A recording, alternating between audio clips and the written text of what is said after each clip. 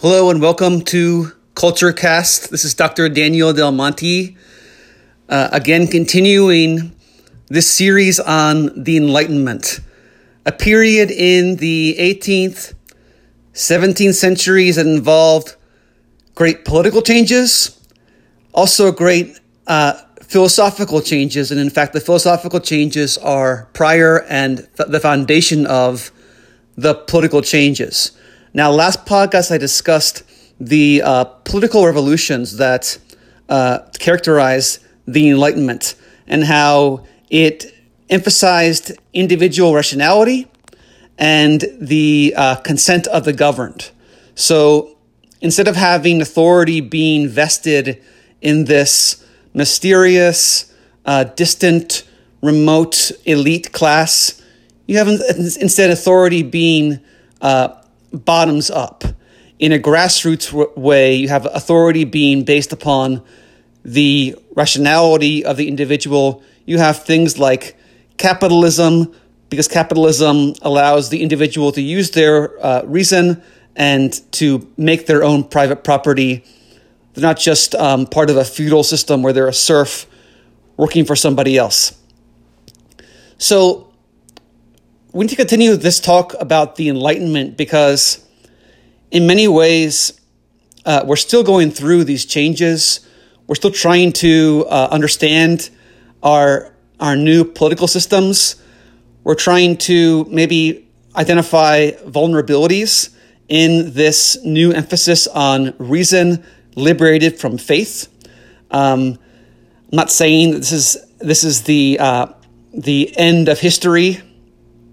There's that famous essay by Francis Fukuyama talking about the end of history and how liberal democracies have become the final stage of human political development after the fall of communism.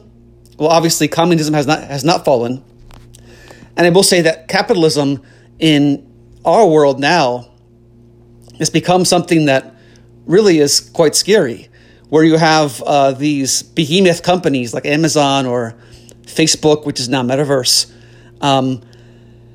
that exfiltrate wealth out of nations. So they're multinational, and they're very profit driven. You know, they try to find ways to import cheap labor. They use labor in China. That's basically slave labor. And they control governments. So they have this global system of trade where individual nations can't make their own products. And there's a sense of pride that comes from being able to make your own products domestically. You know, making things in your own country gives you a sense of pride, a sense of place. Now we have this global supply chain where we have cars being made in like 3 different countries. Parts come from China, they get made in Mexico, they get sold in America. So we have this system that is evolving, and we're still trying to unravel what happened with this Enlightenment, which is most poignant in France.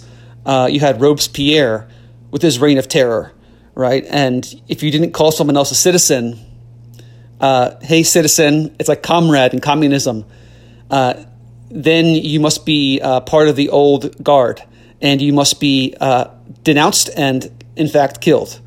And there was severe persecution of many Catholics in France, which was formerly a very great Catholic nation, and some of them fled to England.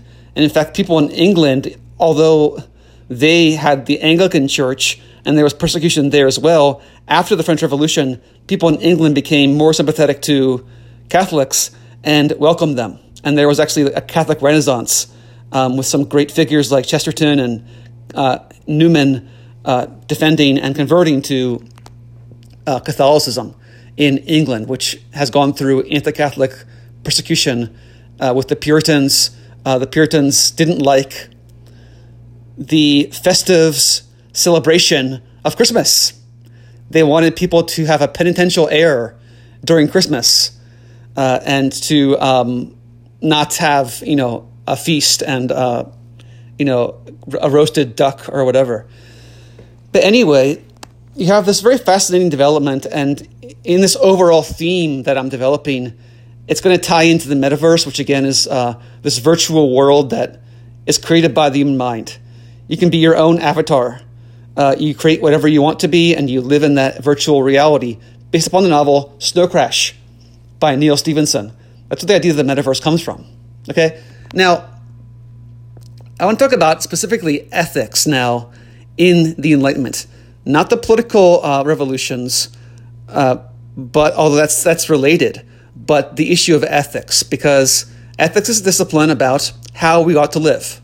Okay? Plato says that ethics is no small matter because it's about how we ought to live. Should we pursue pleasure as our main goal in life?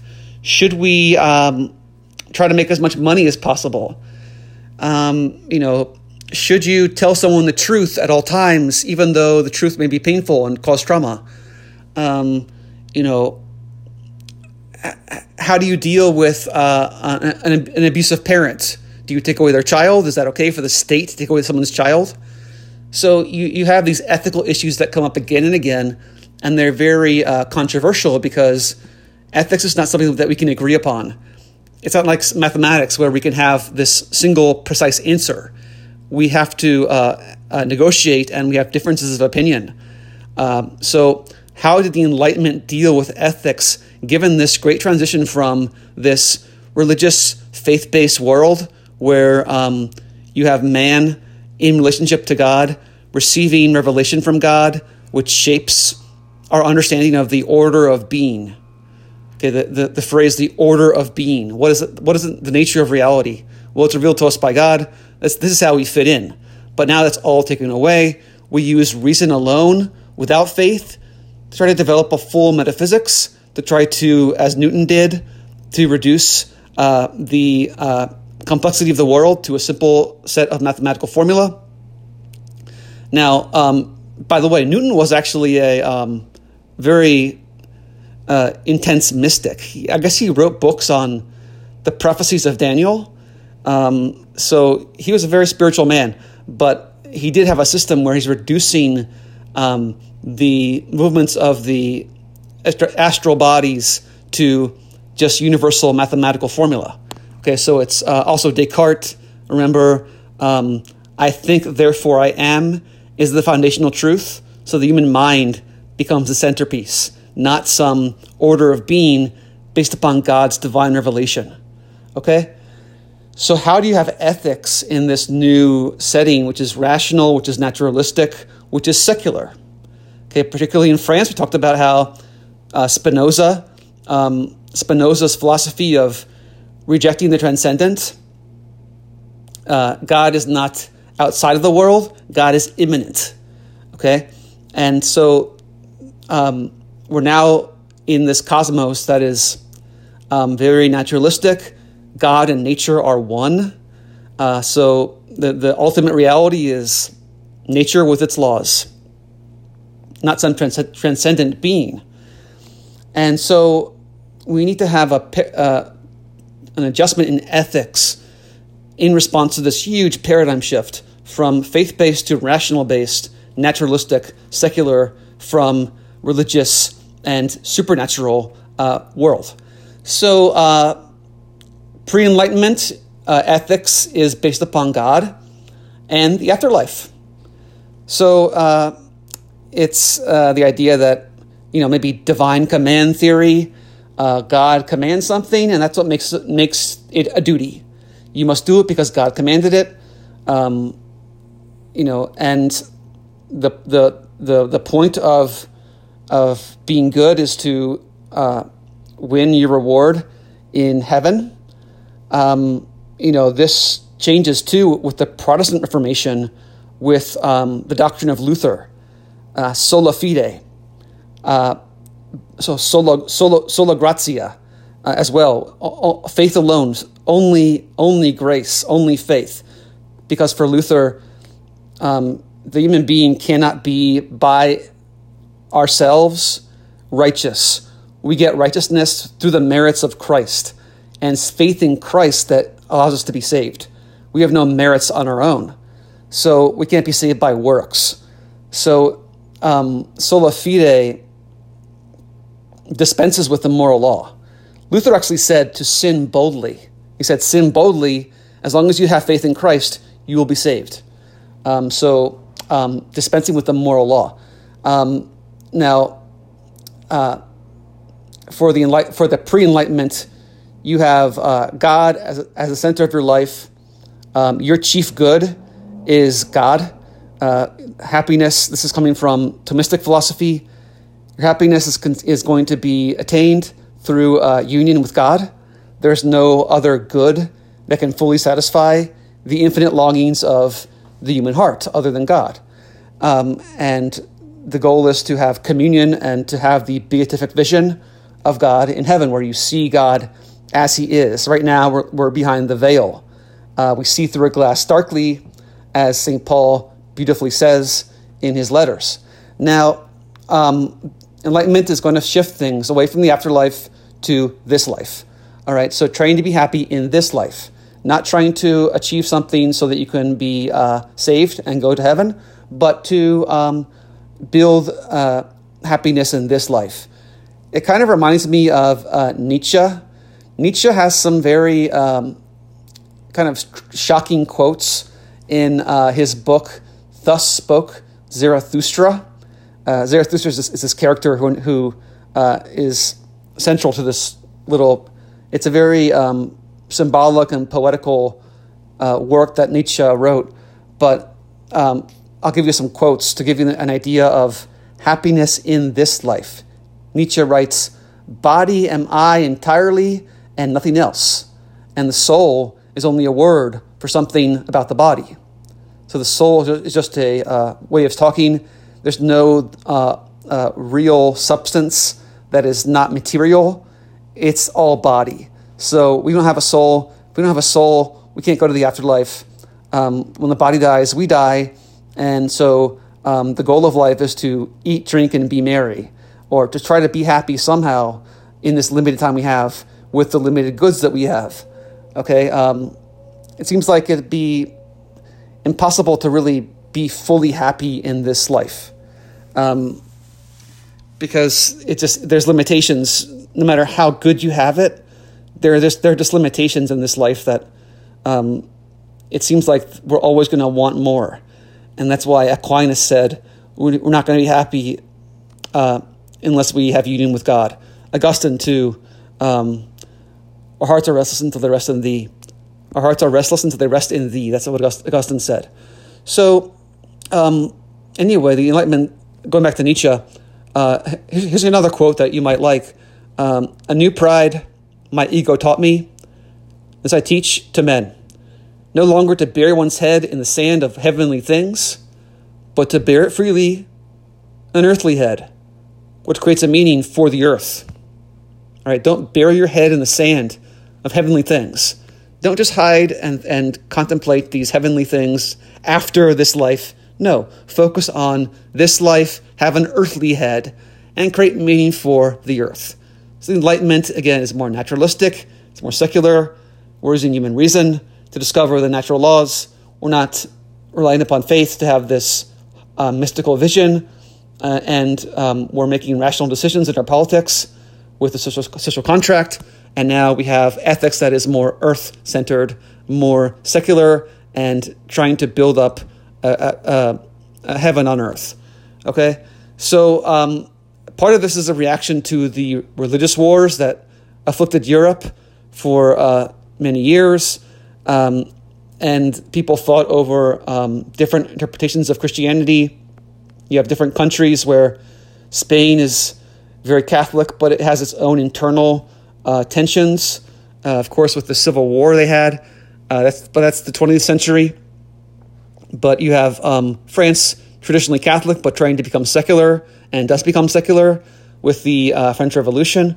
And then England was formerly Catholic, but then you had the English Revolution in the 17th century. You have Puritans, you have the Anglican Church, and Portugal, is deeply Catholic. So you have these different wars and conflicts. Of course, you have the Protestant Reformation happening in Germany. You have this schisms happening and this unrest, often leading to bloodshed. And this kind of showed the Enlightenment thinkers that maybe religion is not a proper basis for ethics. Because we have so many differences of opinion, we can't form any kind of stable ethical consensus based upon religion. And there's got to be another way. Maybe it's reason that is the basis of ethics. Because, what do people say? Don't talk about politics or religion at the dinner table. It's kind of an unfortunate truth because we should be able to talk about these things, but we can't because there's such a fragmentation, and we perhaps cannot develop a consensus ethically on religion. People think of God in different ways. And so the divine command theory kind of breaks down because what my God commands is not what your God commands. And what the other person's God commands is also different. Especially with Protestantism, where you have sola scriptura, you have the Bible alone and no church. You take away that source of unity. The Protestants break away from the Catholic Church and rely upon individuals reading the Bible alone. Sola scriptura. Well, it's Latin for only scripture. Okay? So these religious wars and changes suggest that maybe religion is not a stable basis for ethics. So you have a figure like Kant coming in, and he wants to try to make ethics into a science. Okay? So what does that mean? In his language, it means science is a special technical term for him that means this deductive system, a body of knowledge that is objective and certain, that has first principles from which you can deduce the rest. Kind of like geometry, where you have first definitions and axioms from which flow further points, and they flow deductively. So when he says make ethics into a science, the German word is Wissenschaft, and it means this deductive, objective, systematic body of knowledge. Ethics can't just be individual feelings. It has to be a science where you're not just throwing out your opinion. You're actually establishing a truth that other people have to recognize. They can't just reject it. So you can't, according to Kant, base ethics as a science on just individual experiences. Your experiences are your own. You can't generalize them from yourself and apply them to other people, because you may find pleasure in a certain activity, and you may say, well, this is actually good, but the other person may not find the same pleasure, and so that's not something that can be obligatory for them. So your own experience is not definitive for me or for anyone else. So experience can only give us a practical rule, but never a moral law. How do we get this moral law that is binding on us? We have to sacrifice and follow it as a higher calling. Now, if you have an experience about something being good, something being pleasurable, something working out for you, well, maybe it doesn't work out for me. Maybe it's not pragmatic for me. So how can we go from a practical rule, which is for the individual, to a moral law? Well, you can't use religion, Kant says. You can't use even Jesus Christ. You can't use this because, again, religion and mysticism yield different impulses for different people. So, for the Protestant, you're going to interpret the Bible in different ways. You're going to have, different senses of what God is calling people to do. Where's the objective bedrock with religious inspiration? That itself is based upon experience, and individuals may have different experiences with what is mystical, with what is religious and supernatural, and so that cannot be the basis for the moral law. And in fact, Kant says that even Jesus Christ must be compared with our ideal of moral perfection before he is recognized as being perfect.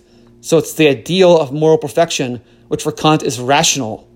There's a rational law, and Jesus Christ is holy because he conformed to this rational law. Jesus Christ himself does not make the rational law holy. So Jesus Christ himself, he's not the source and the foundation, the fountain of holiness. It's the moral law, which is based upon reason. And in fact, Kant has this whole system of religion where he removes a lot of the doctrinal aspects and says that the central part of religion is the moral law based upon reason, and Jesus Christ is just an image or a symbol of that moral law. Okay? So we must base the ethics on reason, and that's what Kant says, and so that's very a very Enlightenment way of thinking. Ethics is perhaps the stable base.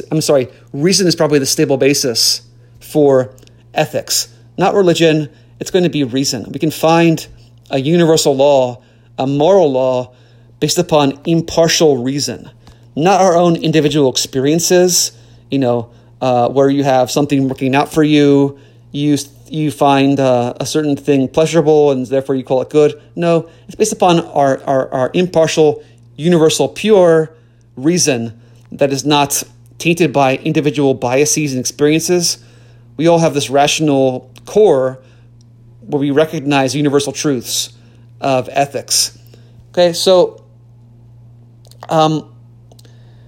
we have to reorient ourselves in this new secular, naturalistic framework. And you're going to have to abandon some of the classical tradition in ethics. So the Platonic tradition is, classical referring to the Greco-Roman roots of our civilization. The Platonic view is that the good and the real are identical in the intelligible domain. So for Plato, you have these intelligible forms, which are beyond space and time, which are beyond the empirical domain, and they can only be thought about. They can be grasped by the intellect, and they're universals. They're not individual things. They're actually ideas that are the essences of things. So there's an idea of goodness, and that's what's real. What's ultimately real is the idea of good, not a particular good thing. Okay, and so this is what is good. For the Enlightenment, that won't work because Enlightenment wants us to focus on the natural world, not some intelligible domain beyond space and time. Okay?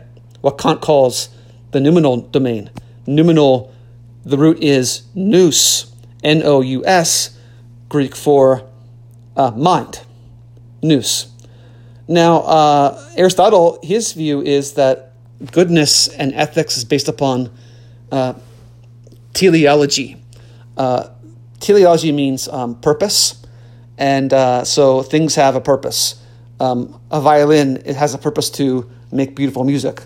If you don't follow that purpose, the violin is not being used properly. If you use the violin to hit somebody, you're not using the violin for its proper purpose. A pen is meant to write, and if pen does not write, it's a defective pen. Okay? So same thing with a human being. We have a purpose, and that's what ethics is based upon. Are we fulfilling our purpose as a human being? Our rationality is what distinguishes us as human beings. And so rational activity, according to virtue, would be our purpose for Aristotle. If we're not being rational, if we're being impulsive, if we're being lethargic, if we're being kind of foolish, reckless, these are irrational states where we're not fulfilling our purpose as human beings. Now, what happens, though, with the Enlightenment? You can't even have teleology. You can't have purpose written in and built into the structure of being, because now you have what's called mechanistic causality. Mechanism is the opposite of teleology. Now listen to this quote from Kant. This is him talking about mechanistic causation.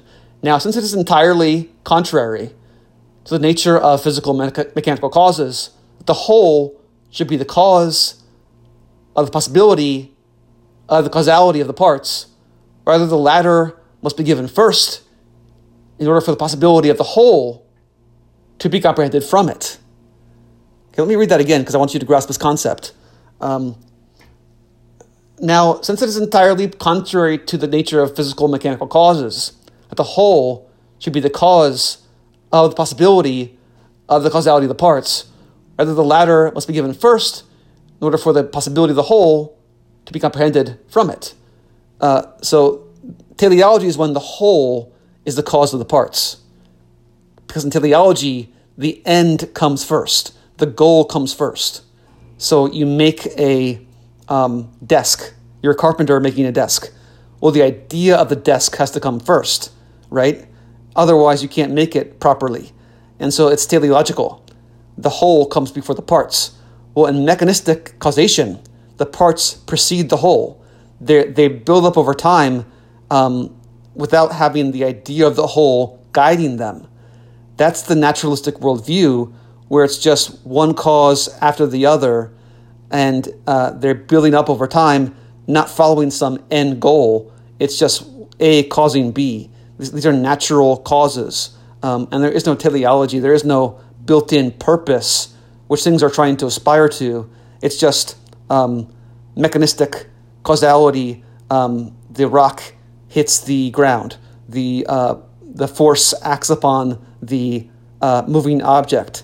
That's mechanism in the Newtonian universe. So you can't have an intelligible domain, which is Platonic, where the real is the good. The ultimately real is what is good. You cannot have a teleological idea of ethics.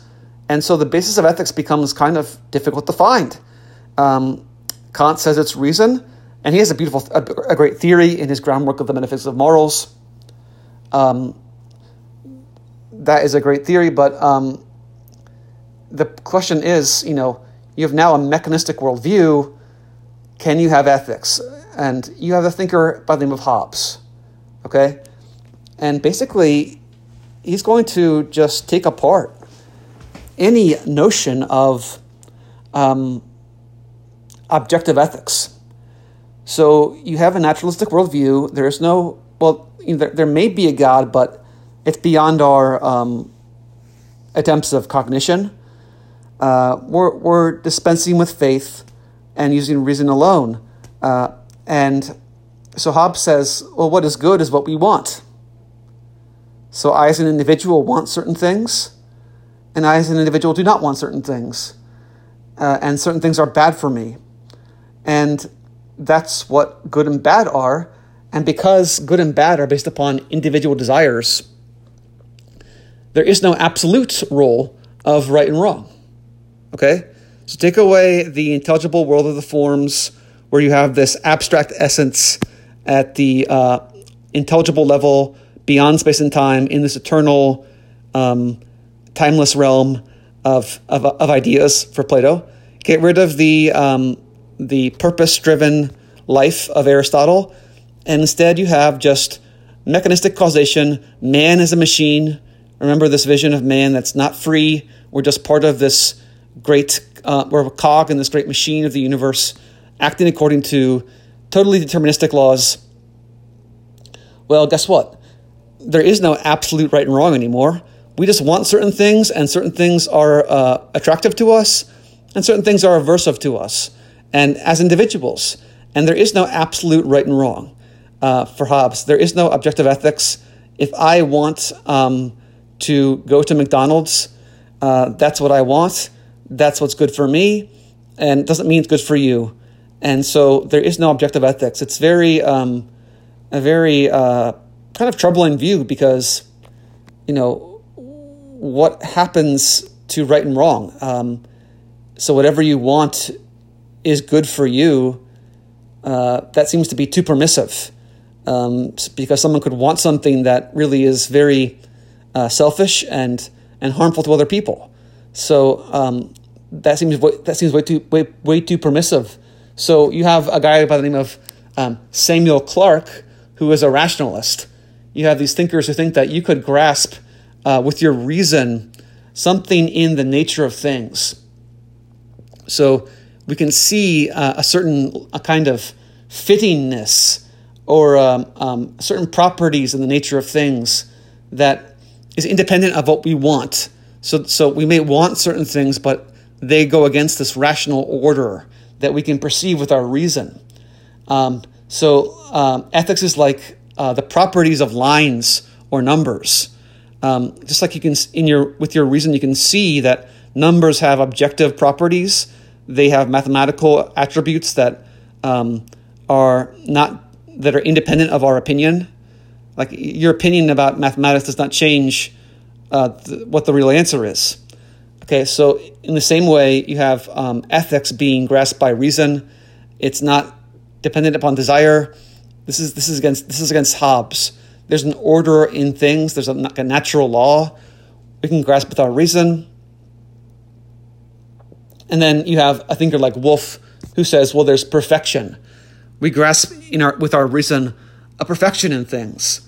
And this is the basis of ethics. So this is going against Hobbes, going against the idea that there's no objective ethics. It's all about individual desires, and it's all subjectivism. It's all just based upon the subject.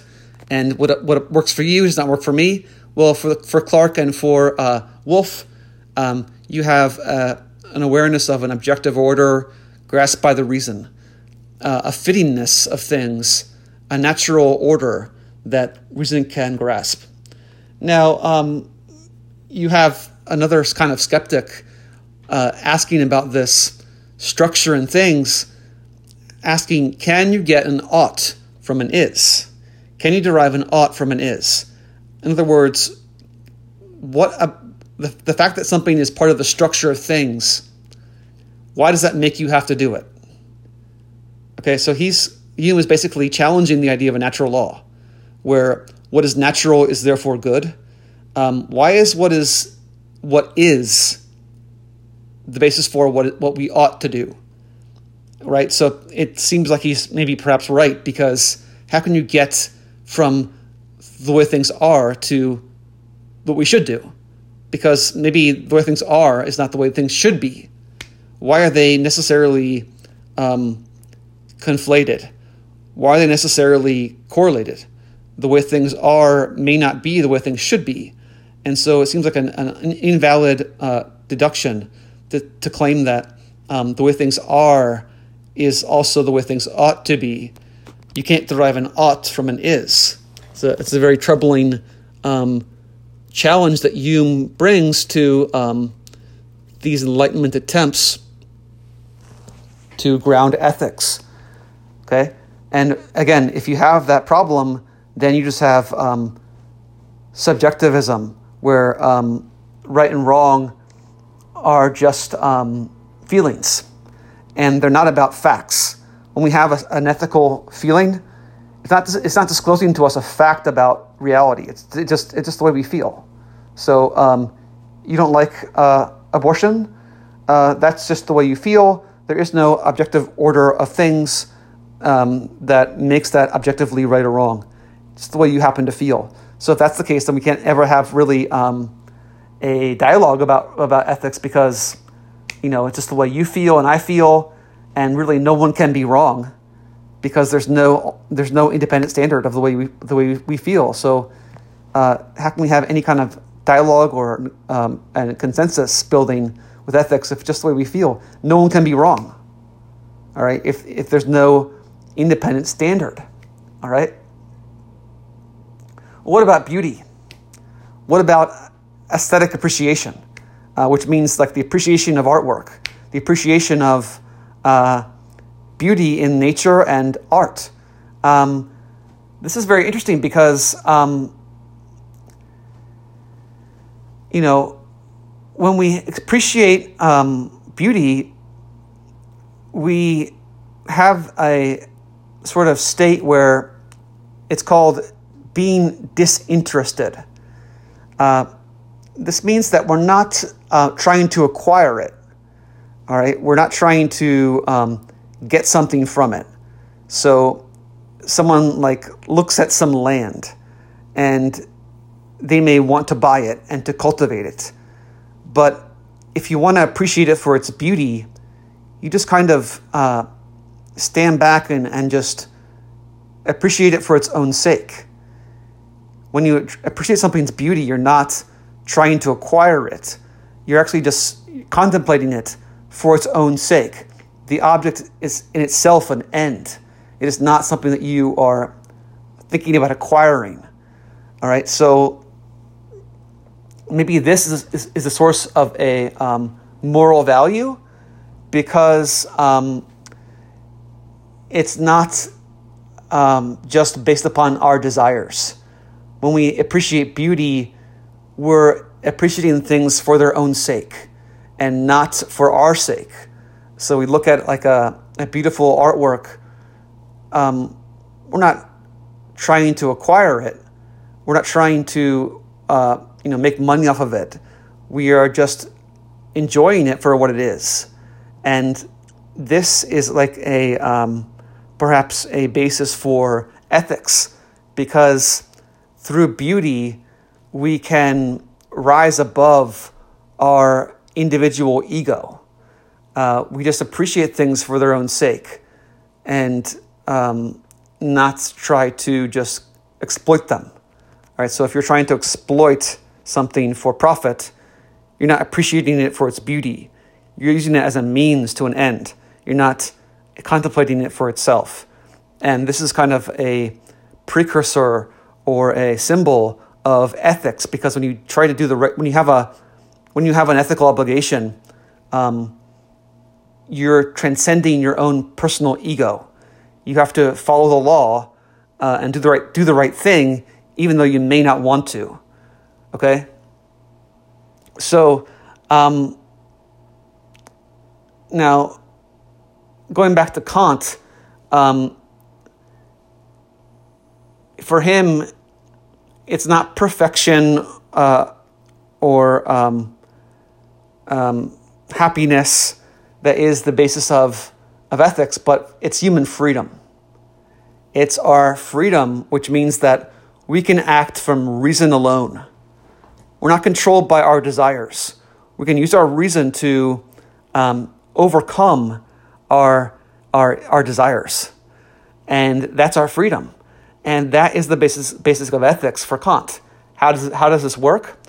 Well, we're ethical when we are fully free, and we're fully free when we're acting from pure reason, not from our desires, right? So we follow the moral law, and reason has to be impartial. Reason can't be biased by our personal desires. Reason that is pure is going to consider our behavior from an objective standpoint. And reason will not allow us to do things that we would not want to have done to ourselves. All right, because when reason is impartial, it's not going to give a certain privilege to our own petty individualistic desires. When reason is impartial, it will consider an action objectively as something that all rational beings have to affirm, because reason that is impartial is not tied to a specific set of desires. It's independent of any desires.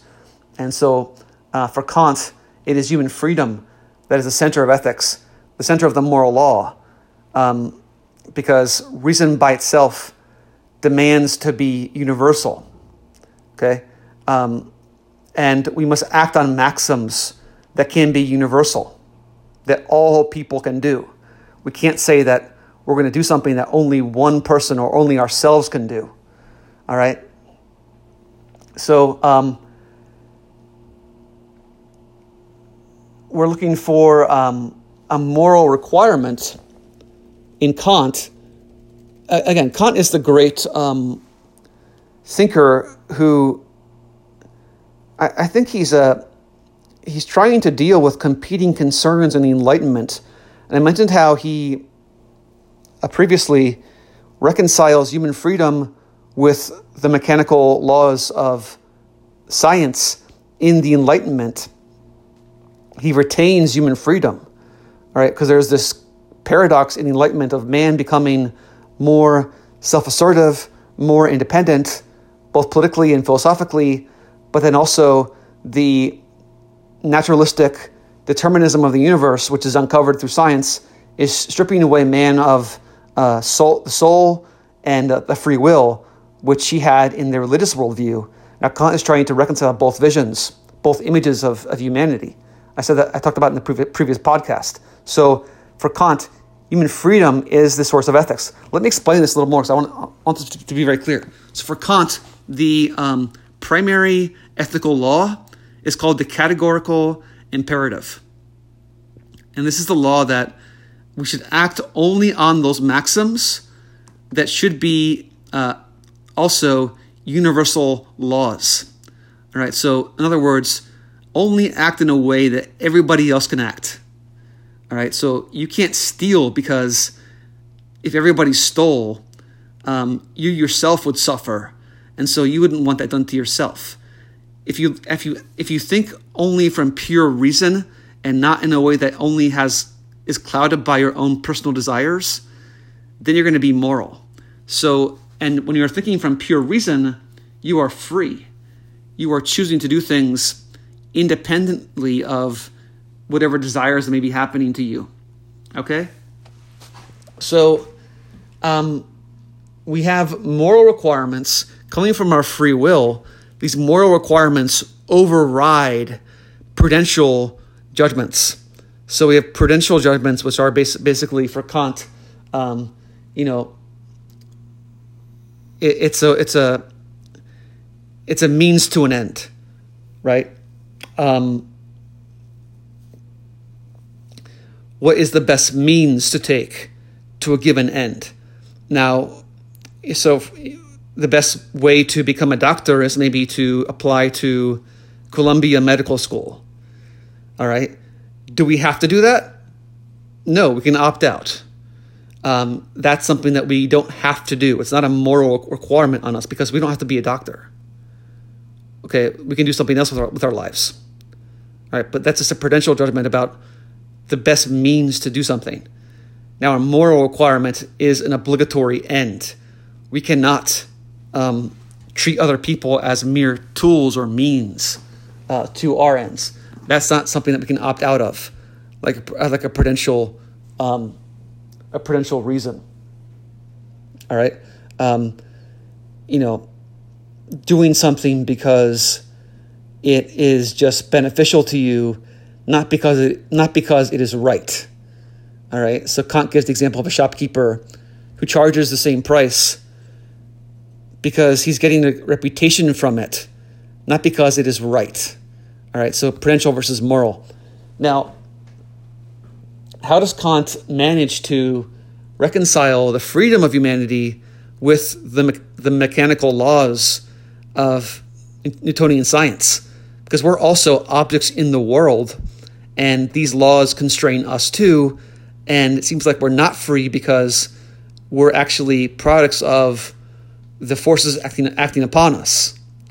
How does Kant deal with this problem?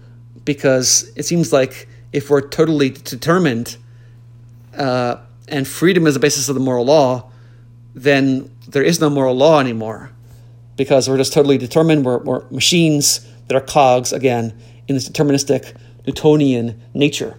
Well, again, to reiterate what happened in the previous podcast, for Kant, the causal principle, the causal law that links us to the forces acting upon us, this is the structure of experience. It's a basis of experience, not something that characterizes reality in itself. So that we have to perceive things in time. And perception in time is based upon a causal law which links things over time. All right, it's kind of complex, but the way we experience things is causal. We see things as connected over time, not as this random light show of different fragments of things. No, we see things as connected over time through causes. But these causes are not actually metaphysical features of the world apart from experience. There's the ways we experience things, but that does not mean that it's the way things actually are, independently of being experienced. And so in this separate domain, which is beyond experience, we can be free.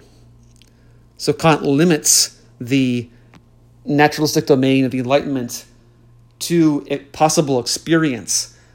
Nature is a structure of possible experience, not of reality in itself. Okay? So that's how he also integrates freedom, by limiting this causal structure where we are just part of a mechanical flow of A causing B causing C, and there's no whole, the idea of the whole guiding the rest of it. It's just mechanical step by step. Okay, well, that is our lesson in ethics in the Enlightenment today. I hope it was very interesting for you. I hope you stay tuned to our podcast. And again, if you want to reach out with comments, comment in the podcast comments or send me an email. I'm available at DAND325 at msn.com. That's DAND325 at msn.com. Thank you.